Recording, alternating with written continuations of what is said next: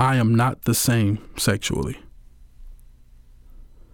Well, when you think about it, you're not the same altogether. Again, go back to the first section of self, not going backwards, new direction. So it's time to add some new things. So with that being said, it's time to add some new shit to the repertoire.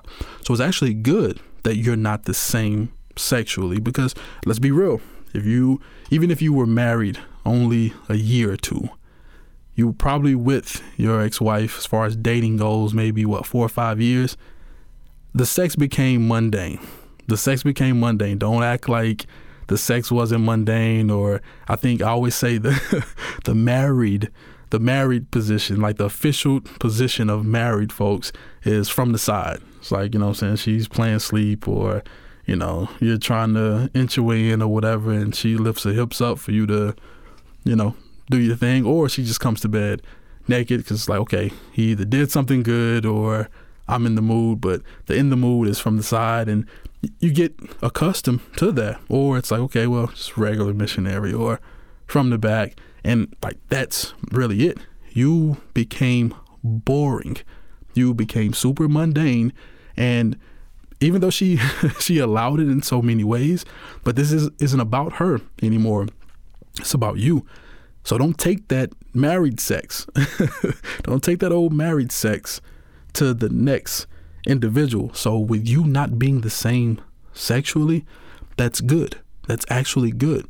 That means it's time for you to learn some new shit. And you're probably thinking, okay, well, how do we learn some new shit?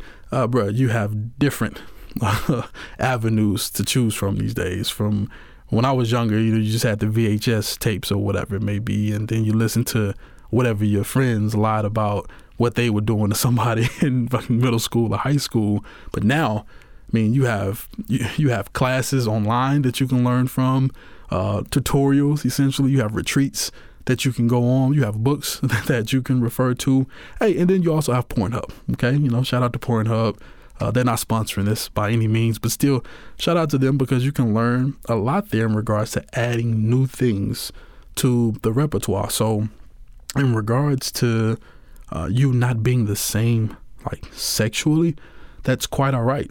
That's a good reset for you to learn new things and add new things to the repertoire. Don't go backwards trying to find the old you sexually. Even the shit that you were doing before you got married, man. Like, pretty sure that shit's out of date or out of style anyway.